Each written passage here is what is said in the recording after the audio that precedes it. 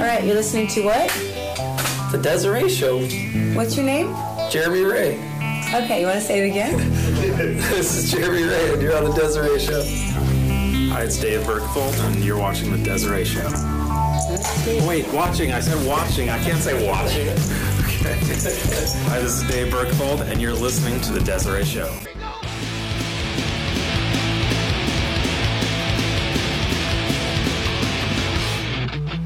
Right on. Welcome. This is the Desiree Show. It is the 14th day of December. Greetings, and it's beginning to look a little lot like Christmas. First Downs and Flip Tricks. Tonight, actually, I'm going up north. Actually, it's got some loud. It sounds really loud. I hope it's not too loud for you guys.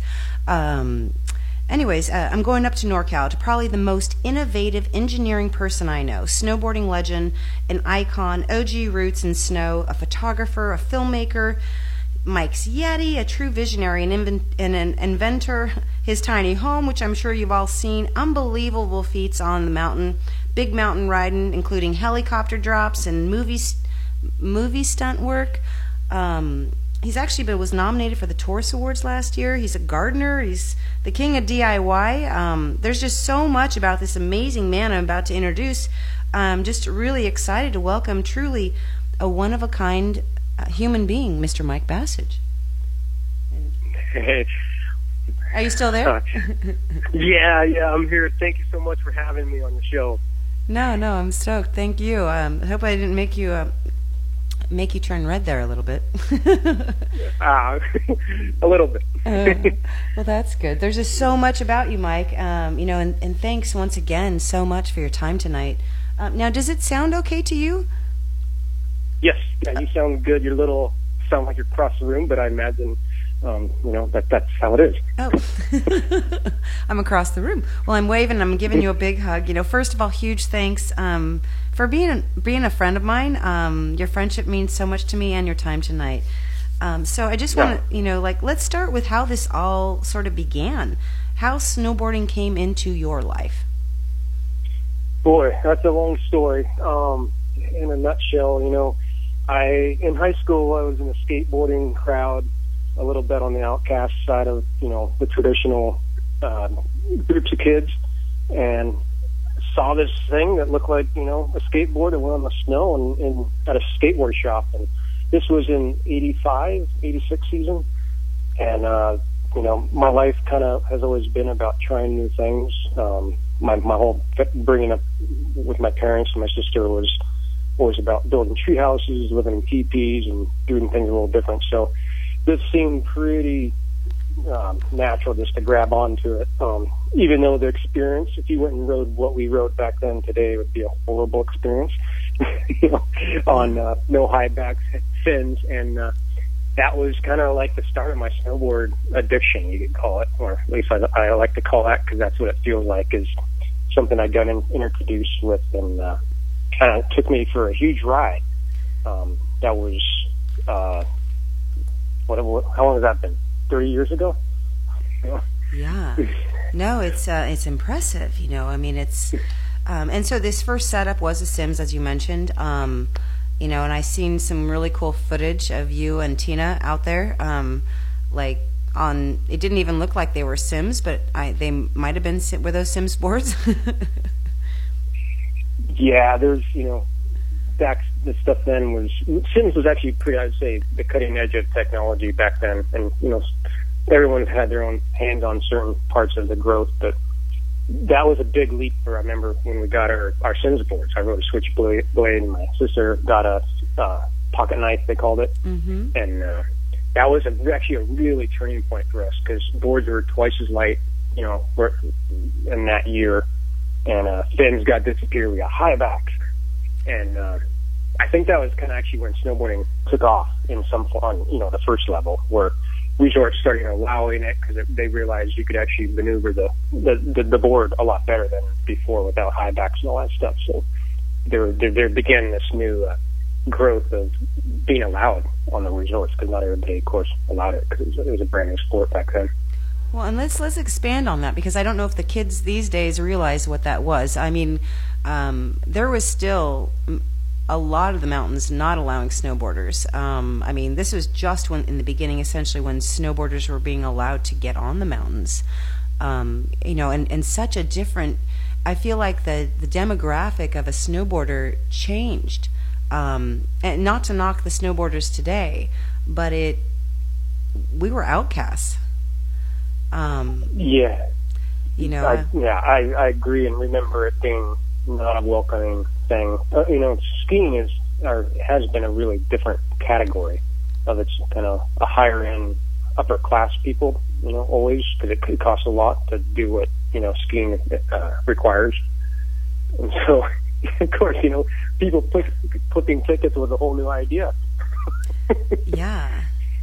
No, I mean, and then the U-pipes. I mean, yeah. Well, and you know, and talk about, like, for me, those are the fondest. Like you know, actually for me, it only began like 90 was the first time I was on the mountain. This is a little before then, but talk about sort of like this special sort of, I mean, snowboarders, just like skateboarding used to be, you would kind of see people and know who snowboarded and who skateboarded, essentially by how they dressed, because that's kind of how it was. It has shifted into a rich kid sport now, but you know, how has that changed for you, or your perception of it today? You know, it's for me, it hasn't changed a lot, because I've always been chasing the same category, if you call it that, of snowboarding. Mm-hmm. You know, the more passionate side of people. And I think that's, you know, skateboarders, you know, were the ones that were doing whatever it took to make them get on that experience. And so, you know, you get a lot of passionate people when when something is harder, you could say. You know, today there's such a mix of people that goes snowboarding a couple of days out of the year, and that's fine. You know, that's a new category of people, and it's a little harder to find the part that, you know, say in the 80s was there, to still find that on the hill. But you know, it's a matter of just sticking to what your roots are, and you know, before you know, you're ending up in certain gatherings and certain projects that involve hands-on experiences with the sport and the culture. Because I mean, when the Olympics happened, all these companies got involved with the sport, everything got piled. There's so many blankets of different kinds of people, and values changed a lot in the contest scene. That's kind of when that took a big shift of corporate, big non-snowboarding companies got involved in the sport. It wasn't that fun anymore. So that's when I actually quit snowboarding competition and jumped into the backcountry more, keep chasing the passionate part that I was addicted to. Yeah, no, it's awesome. You mentioned it was, for me, everything was okay as long as I got on the mountain. And, you know, that passion you kind of just shared with us, you know, but you had this phenomenal career, and I was actually going to go into that a little bit more, is, you know, in that era, and something happened, and you kind of brushed on it. A lot of companies came in. You and Tina actually, I believe it was at the X Games, or, you know, decided that this was no more for you guys. Which was a huge sort of leap of faith at that time. How did you guys kind of make that decision? Like, I mean, and obviously true to you both. I think it might have been a combination of a reality check, a little exhausted, just tired out with trying to convince people why you're there, even if the results didn't show up on the contest scene. The scene became exhausting, I think, because the fun was a little more about pressure, because prize money got higher. People started training more, so it became more of a job, more of a stronger direct focus versus just kind of freestyle whatever you felt like doing at that moment. Now people plan your run out a lot, you know, exactly what you're going to do each hit in the half pipe, say. And so that becomes more of a training focus, and we just kind of got smothered by that, and surrounded by that at some level where, like, that's not what I've brought up to believe in. It's not what I'm passionate about. So that's kind of when we, decided, like, even though we're giving a lot up of just traveling and making a good living at what we were doing, I was pretty excited to just find a new life in something, which made me just say enough is enough, and I got what I wanted out of it, and I'm gonna go leap and see what else is going to hang on, grab onto it. But I knew it was going to be something to do with snow. I absolutely love snowboarding. Yeah, no, and it's rad because it just resonates. It just shines through you. And I hear it when I talk to you on the phone or when I see any images. And now, obviously the snow, you mentioned more big mountain riding, Alaska, your trips there. This shift in riding, what was that transition like for you? I mean, obviously this drive to ride, but going from riding, backcountry at, on Donner or at Squaw versus going to AK is a different realm of riding. What was that transition like for you? It was not easy. It was actually pretty expensive on the same level because, going to Alaska, especially after quitting competition and losing your sponsors, you have to reprove yourself. When you do something like that with your career and want to stay in the same industry. So I had to prove myself again, which took quite a few years. I made enough money from competition, luckily, to keep myself afloat with my passion. I kind of grabbed onto a couple things. One was realizing I want to sell my house and be mobile as the weather is, because that's what I'm passionate about, is being in storms. Mm-hmm. So I built a van and lived in that for 2 years, just chasing snow. I learned, I like pushing, say, the envelope on ideas. So for years of being shot for catalogs, magazine shoots, by a photographer, I started to dream and brainstorm about how I could take my own photo while snowboarding. So I bought a camera and a bunch of lenses, and found a remote thing that I got to wire together a little differently to fire the camera, and started to progress or try to learn how to take self-portraits. And I progressed in a way with that was pretty self-fulfillment. I got to see what snowboarding was to me and capture that as a whole idea without another person's input. And so that was actually the one thing that I got to reprove myself in the industry, you could say, to regain energy, momentum of having sponsors be interested in what I was doing with my career. And again, it didn't happen overnight. It took actually quite a few years. And it started off with just like, I want to take a couple photos, see how it goes. And before I knew it, I was taking self-portraits nonstop and driving to Alaska. All of this is, again, kind of on the expensive side, but I made my trade-off with selling my house and just having no mortgage or utility bills, just living in my car. I got to put all that towards my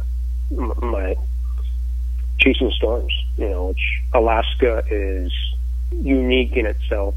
A lot of knowledge and memory, and has to go into riding mountains up there. So I got a couple years under my belt before competition ended for me. They had a couple of contests up in Alaska, so I had a slow introduction to Alaska, which is really helpful.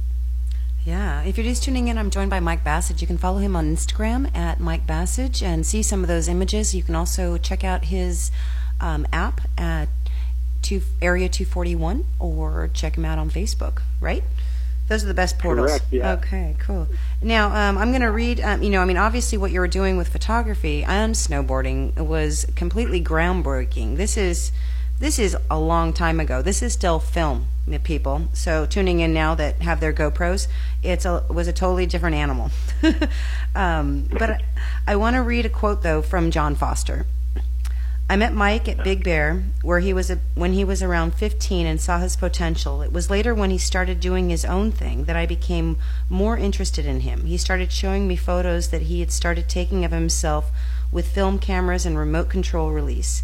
Of course, this was before GoPro digital cameras, and these things became common. Anyone who shot film with full-size SLR cameras knows what a huge accomplishment Mike was pioneering. I used his photos for Transworld Snowboarding and Snowboard Journal whenever I could. I have tremendous respect for Mike and all he's done, and I'm happy he's doing so well. Oh, you know what? I haven't heard that from John on that one. Which, yeah, he's one I've been inspired by his work, and actually got lucky enough to work with him submitting my photos. So that was those were some good times. Right on. Yeah, he shot me that quote to me earlier, yesterday actually, I think, or the day before. And then I have another quote I want to read to you, and I'm gonna read it to you, and then I'm gonna have you kind of share about a story. So he's like, "Are you holding your breath now?" Like you're like, "Uh oh, what's this?" Okay, so I texted somebody. They said, "What kind of quote?" Like Mike is from an amazing and wonderful, loving family that sent him to Waldorf, where he learned how to sew in a closet knitter, or the time in France he turned 21 and we shaved one eyebrow and about 2 inches off his forehead. Chemo cut. That is complete awkwardness, attracts the ladies. Mikey is a true free spirit, and admire how he loves his life. Love that guy, Andy Hutzel. Oh, that brings some great memories back. Sorry, threw one out of the closet there for you. What?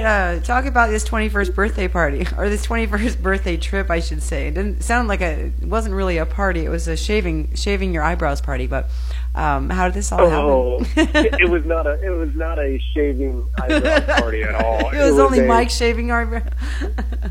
All I remember is the champagne, and that was in Europe. That was a wild trip.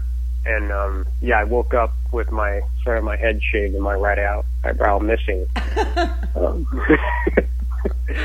And there's one, Andy.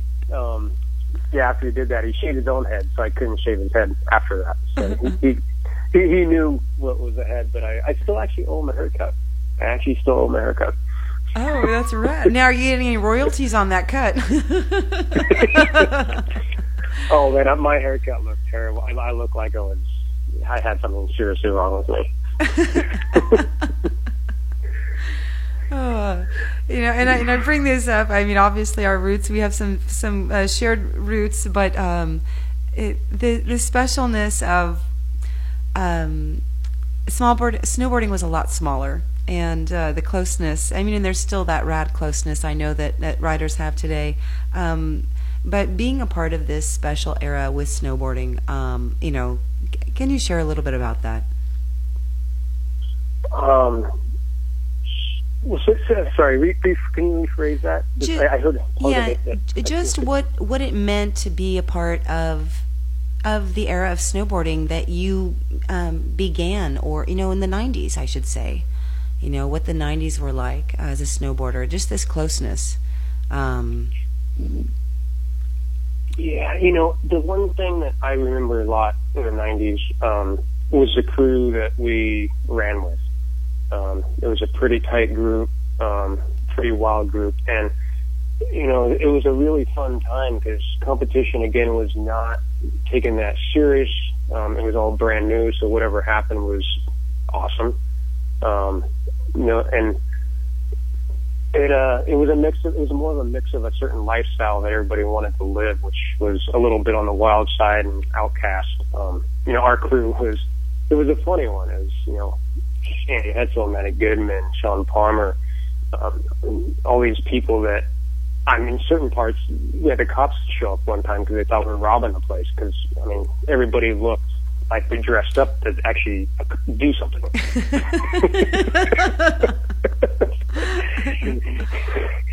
And so it was a really fun time. And even though everyone was really wild, everybody I mean, I felt safe. You know, it's like everyone had my back, you know, wherever we went. And I was the youngest out of the whole group. I was Tina's little brother, so everyone kind of, you know, took care of me on some level and pushed me in places I, you know, may have been a little young too for, but, you know, we all have something of that form in our lives. Yeah. No, I think of when you were just talking, I'm just thinking of couch tours, and I'm thinking of the PSTA when I was living at Squaw, and I think we had, like, my roommates, I was like, yeah, some friends want to stay, is that cool? And they're like, yeah, and there's, like, literally, like, 20 people crashed at our house that were competing, that were from all over. But anyways, it's not about me. But like that, yeah. Anyways, and okay, so I have another quote for you, and it's going to be leading into something else as well. And it's, I remember back in the day, many times in my snowboard career, saying I was just keeping the dream alive. Well, Mikey has done that, and then some. His commitment to snowboarding and the mountain lifestyle in his own way blows my mind. So fresh and amazing in this day and age. Who else has what he's created? Nobody like Mikey B. And that's from Steve Graham. Oh, I love that, man. Yeah. Oh, that's beautiful. Thank you, Steve. Yeah. So, well, you know, and with that, I want to, you know, we're gonna segue into, you know, I mean, the sustainable living you have, and getting off the grid, and your engineering skills, and, you know, this snowboarding pioneer who moves off the grid and builds this home and builds these other things and lifts, and, you know, how this was never sort of new for you. This was always sort of your life, it sounds like. Yeah, you know, when I look back and realize the energy that I put into all that I have, you know, it's definitely out of dreams and just passion to see how far I can go. I think I have a desire to feel myself through my projects. So I just kind of test myself a lot and figuring out, you know, like, if I wasn't doing this, I don't know if I'd be satisfied with following, you know, maybe what I was brought up to be in from society. And so I branched off of the idea of the American dream, you could call it. I mean, I went for it in the beginning, bought a big house and all that stuff, and realized, you know, it's just high maintenance. And so it's really made me listen to myself a little bit more as I get older, and realize there's a point when an idea, you can have a choice, like whether to bring it into your reality or keep it as a dream. And, you know, I still have dreams that will always be dreams. And some other ones I've definitely, like, gone out of my way to see what it looks like. And that's become my lifestyle. Just trying to feel what my dreams look like, and bring that into my daily life, which has brought me to building my cabin, my little playground in the snow. I love, you know, going to resort and stuff, but I also think I like hardship in some form, you could call it, of just wanting to feel something strongly to conquer something. You know, a lot like snowboarding. Just you can hike a mountain for hours, and you hike for 5 hours and get to have a good feeling part for 30 seconds, and it's all worth it. And so I've learned I really like that pattern. I think that's kind of what I've done, you know, with the cabin and the chairlift and my car and tiny house, shooting self-portraits. I just push myself till I feel something that I haven't before, something new, and I get to share that and celebrate that in whatever art form it comes out in. Yeah. Now all of these, you know, you've jumped off cliffs, essentially, like in a lot of different ways, metaphorically. Has it been tough, though, making those decisions? Have there been lonely times? Have there been down times where you've had doubt, or is it just kind of always been that you knew that was sort of your knowing, that was kind of what you were about? Yeah, you know, my parents brought me up in a way that not in these exact words, but I've learned, I want to say failing at something is part of the process.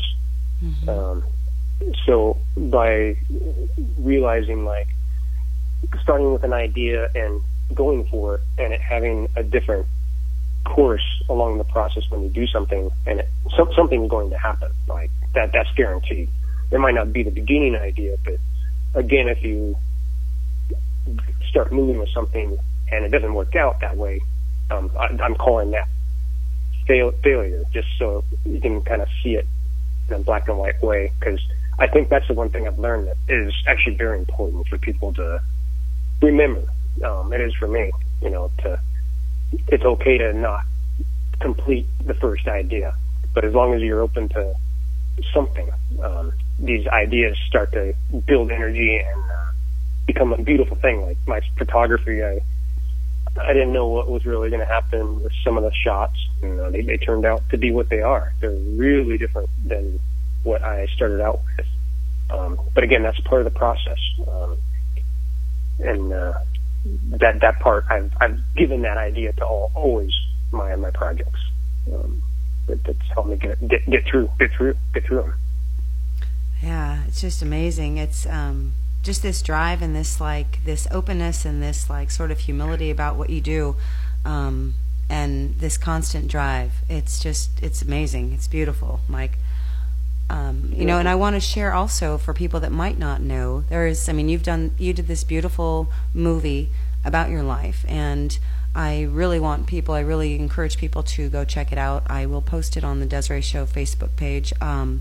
But you, as a child, you had adversity going through epilepsy and were able to sort of shift that and make this amazing life and so much inspiration and so many levels.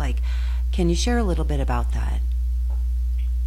I definitely had a unique childhood. All of us have a childhood that's unique to ourselves, and mine was a lot about struggle, which has given me certain tools to, take on life a certain way. The epilepsy part, that comes with a lot of seizures, a lot of unknown what's happening. My parents have always told me it's okay to do things different, because I was different. I had to have that idea to go to school. I dealt with things differently. So I was treated a little special by certain, teachers in school.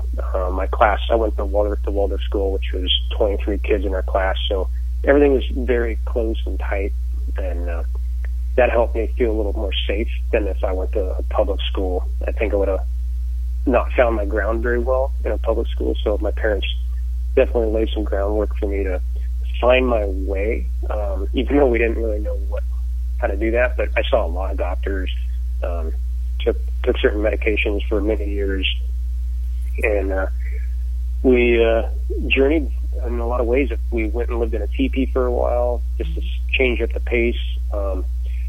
Somewhere in the mix of towards around age 13, that's when I found snowboarding. I kind of woke up in some form. A year and a half before that, I spent almost a solid year just being dead silence. A lot of it was just being in my own world through the medication and what was going through me. It was very, very foggy times for me. But I woke up in some form from, I think, finding my body move in a certain way with snowboarding. Passion I've learned is an amazing healer for anything in life. Passion is very important on health, and we found something that made me wake up, and I think find strength to make my body work in a certain way that has maybe made me be able to be stable. I tested free of epilepsy at the age 16, and I got to get my driver's license after that. And ever since then, I have not looked back on that. I definitely remember it, but I've learned what all these things that have helped me grow, and I think that's maybe part of why I haven't let go of this amazing sport, because it's given me so much. Yeah, no, it's just beautiful. And if you're just tuning in, I'm joined by Mike Bassage. You can follow him on Instagram or on Facebook. Mike, I'm. What's awesome though too is that you mentioned your body and the reaction of your body with snowboarding, but it seems there's also this other part that has embraced and has been nourished by your family and by yourself, of this engineering mind and this creative mind that dreams up these ideas and actually makes them happen. You've got so many amazing gifts. I'm just, the thought process of jumping off a helicopter like close to 50 feet up in the air and actually setting up photos to take the picture is not like a normal person. Normal people don't think like that.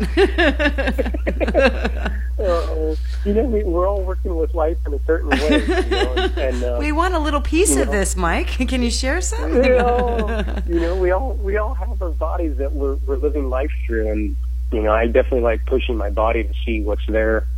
A lot of the photography stuff, multitasking stuff, I owe a lot to my experiences with seeing doctors and for my epilepsy. I used to do a lot of mind exercises with different drawings and working on memory. I focused on the mechanical parts of things a lot. I love taking things apart to understand how they worked. And that's, I think, over years has helped me have visionary thoughts of, looking at a tree, envisioning a tree house, versus looking at a flat piece of land and building a square house. There's just certain patterns that I have developed that are stronger than others. And again, it's just something I love doing, because I guess I have a lot of fun with it.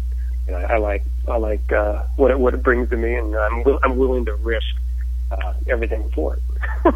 Yeah.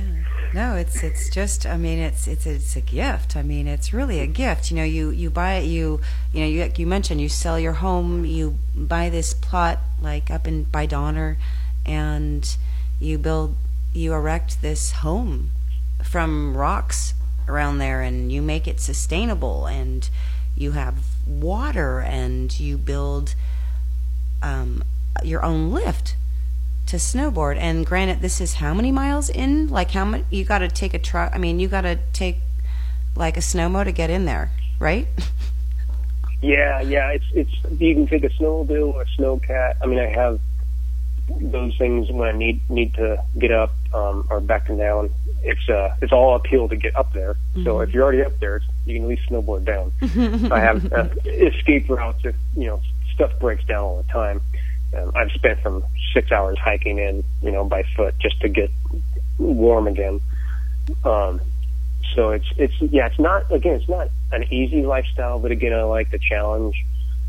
My whole cabin experience was I had a desire to have a more of a closer perspective of the things I need to live.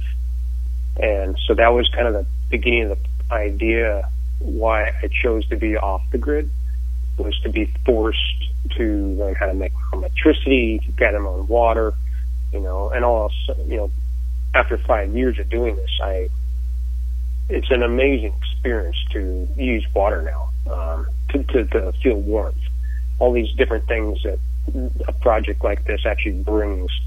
I have a much more closer perspective and appreciation.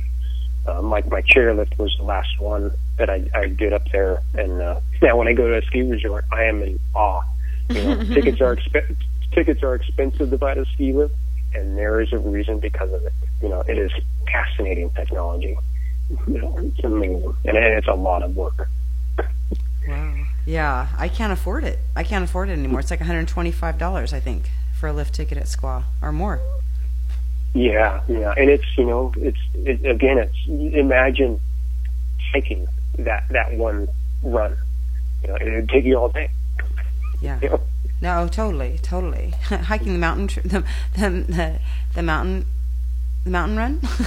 No.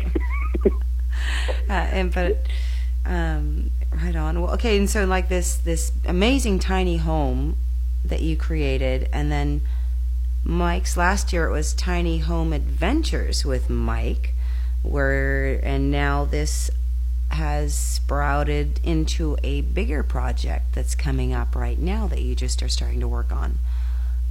Yeah. There's again some new inspiration. I love pushing myself, and I'm building a new vehicle to get back to chasing storms on some level. Most of these projects that I build for chasing storms have to do with surviving Alaska, and so I'm switching vehicles. I got a new car it's called a Fuso 4-wheel drive rig. I'm going to build a kind of a tiny house RV vehicle, which I'm actually starting. I took the bed off the back today, and getting into the welding stage tomorrow. So I'm pretty excited. This is a little late in the game because it's winter, of course, just starting. But I'm excited to feel this out. Once I get it shaped, the walls shaped, I'll probably take it on a trip and get familiar on the space. And this is kind of my process of how I tackle things: is get a little bit halfway through something and understand how it can be used, and then build off that experience. So it's a good culmination of a lot of things I've done into one vehicle. Well, yeah, because it's even from the tiny home to this last year having this mobile, but now this, it sounds like, and granted I know because I'm privy to a lot of, talking and working with you, but there's also this sort of, I would imagine like not a fail in notes taken from this trip last year on, this is a different vehicle like you mentioned, but then I would imagine there's a lot more information you have from doing it with what you had and what you want to make this to be now. Is that a fair assumption? Yeah. all the things I've learned over the years with these other vehicles, and I'm really excited to compact it into somewhat of a smaller setup. This one I'm building is going to be available to go more places, mountains and city. I'm planning on taking it to Alaska and actually using it in a way if I was treating it like my snowmobile. So I want to get a little closer to the mountain experience. And so that's kind of what this new passion, desire is to build this rig, is just to build something that I haven't exactly seen that's out there yet. And again, kind of suited to all my passions. Yeah, it's like Mike's James Bond vehicle. Yeah, I'm calling this one Mike's Dream Chaser. Yeah. So I'm excited to share the build of it, which anyone could follow on Facebook or Instagram on it. I'll definitely be sharing what I'm up to with it and the adventures with it too. Right on. Yeah, and for people interested, it's the hashtag will be Mike's Dream Chaser, and you can also, what I would highly suggest is you follow Mike on Instagram or on Facebook or both, actually. Just for the visual content, Mike you have always beautiful imagery, up there. Now, this vehicle is, you want to make sure people understand that you're conceptualizing this, you're engineering this, you are making it, you are erecting it to drive it to make this happen, and that there's a lot of moving parts, and so there's still time for people, if they are interested, that want to hop on board with any form of sponsorship to help Mike make this dream come true, or to continue making it happen. Is that okay? Yeah. I love getting involved with people, especially if they bring something to the table for ideas, along with whatever they are passionate what they build. I definitely have a lot of people and close friends that love, they own companies that are passionate about the mountains. So I'm really excited to work with whoever's out there who wants to get involved. and test a product. That's something I love doing. So to make this happen and make something new happen, I'm definitely making a car that I feel like hasn't been built before. It's a little, it's quite the interesting project for me, because I'm taking a 2012 vehicle it's a pretty expensive vehicle. I'm going to pretty much cut this thing up and create something, some sort of transformer out of it, you could say. So it's I'm excited. It's a little scary taking the risk, but again, why not? Well, no, and then also I want to reiterate that this, you mentioned this vehicle is to drive up to Alaska, not just drive on the regular roads, but also be able to be like a snowmobile or a snowplow in the deep snow in the backcountry in Alaska as well, which will mean other amendments to your tires, to transporting in those areas. And you're making this yourself. It's amazing. It's amazing, Mike. I'm so excited. Well, thanks. I'm excited too, because my goal is really to be in Alaska mountains and not be in a tent, not being on a snowmobile, not have to drive home and go stay in a hotel. I want to be actually like in the mountains and have a tiny house. And so that's kind of like the adventure for this coming spring in Alaska, is to take this in places that I've never seen a vehicle go before. Yeah, it's just and one of your concerns as well is sustainability, and kind of being, just knowing you and trying to really things that make sense to you, making this vehicle as well make sense, like with our environment. And I know you're working, I think, with Goal Zero a little bit too, with some solar panelings and some solar powered things, and kind of utilizing what our Mother Earth has. It's really cool. Yeah, I'm excited to build this and get everyone involved.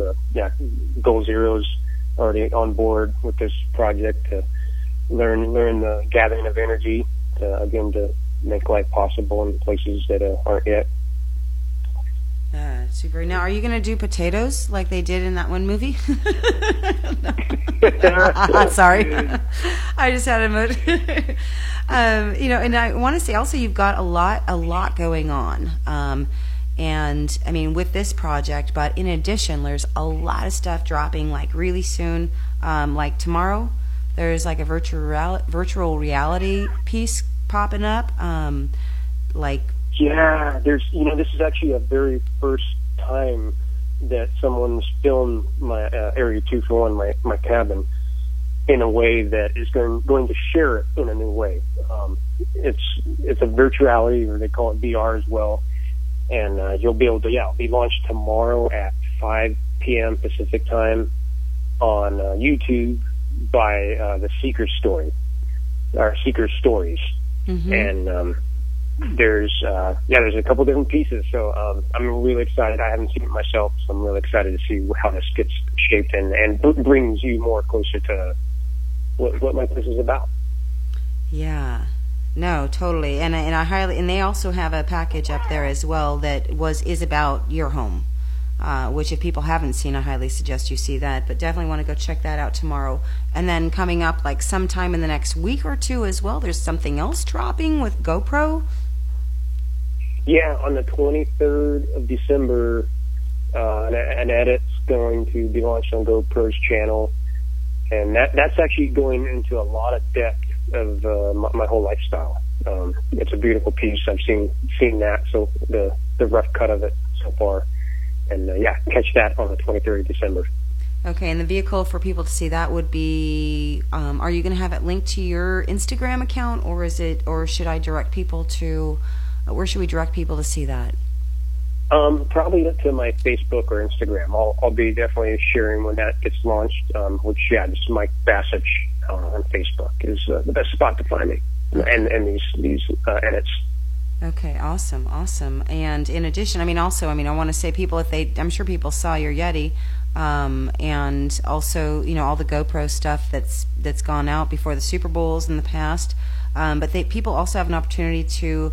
You've got another book coming out in March, Can people still buy the Frozen Chase? Well, yeah, the Frozen Chase is my self-portraits, which is on Amazon under Mike Bassage. The Frozen Chase, it should pop up. It'll be shipped before Christmas if you want it for a Christmas gift. And another book coming out in March is the Tiny Homes book. It's they did another book called Tiny Homes that my cabin was in, and this one next coming out is another house that I remodeled. And it's an octagon house, and there's a lot of sharing of that project. I milled all the wood for it. Yeah, pretty proud of that project, which I'm really excited to see myself, the book. Yeah, those two things are coming out then.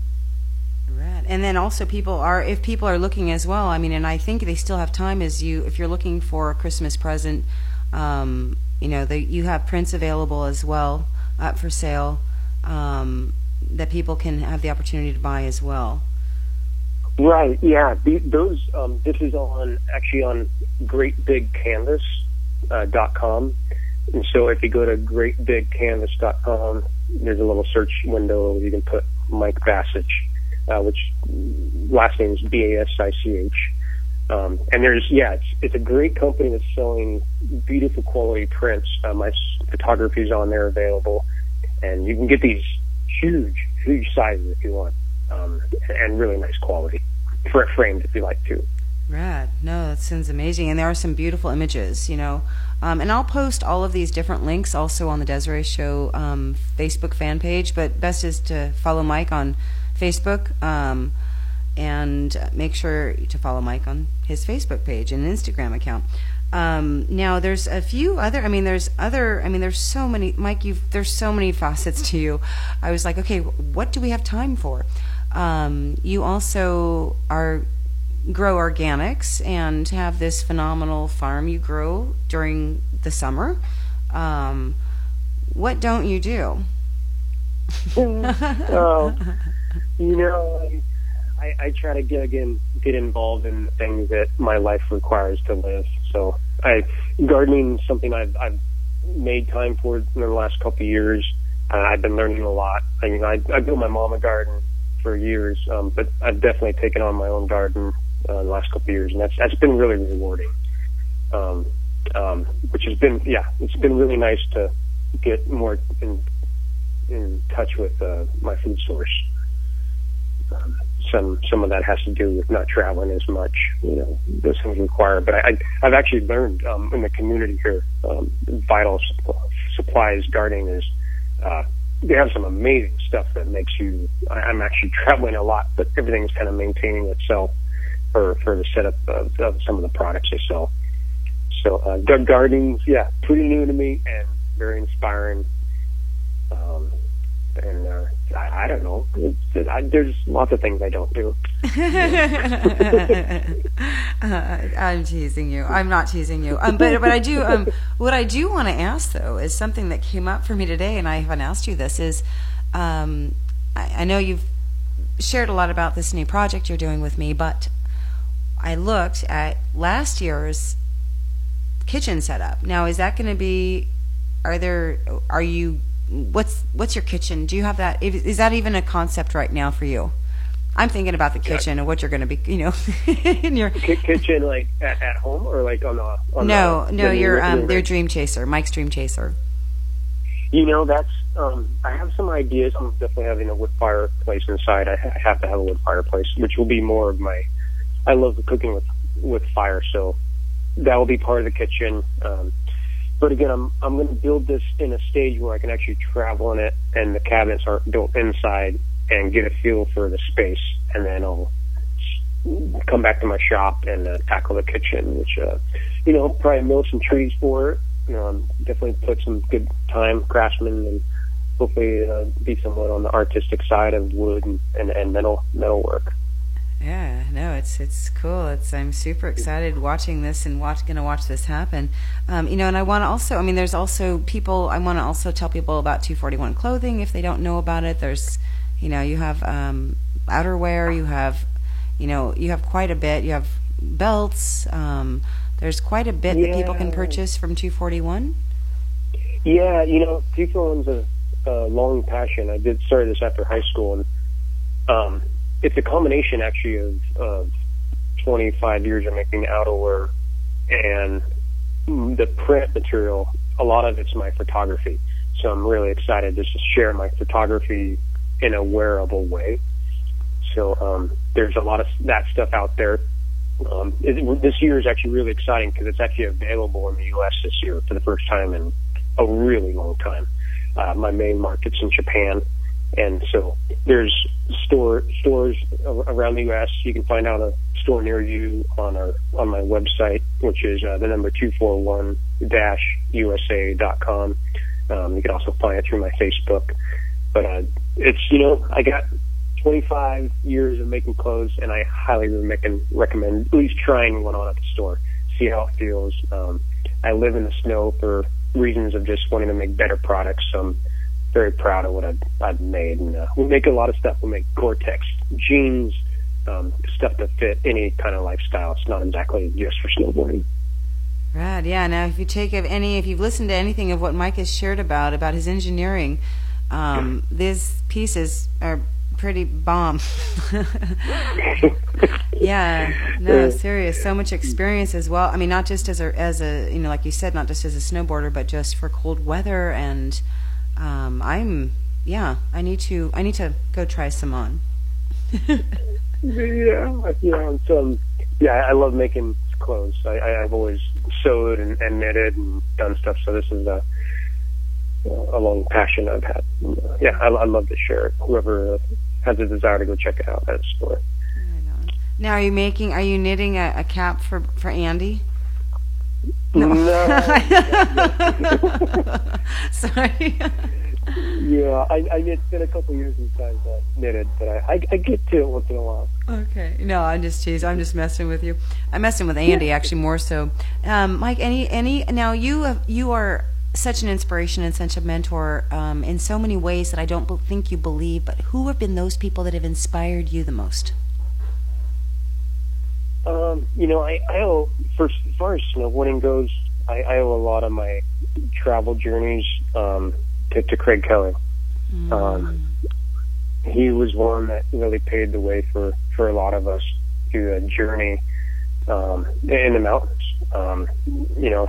He did a lot of just unknown things, and he's been a huge inspiration for me. I owe my respect to him.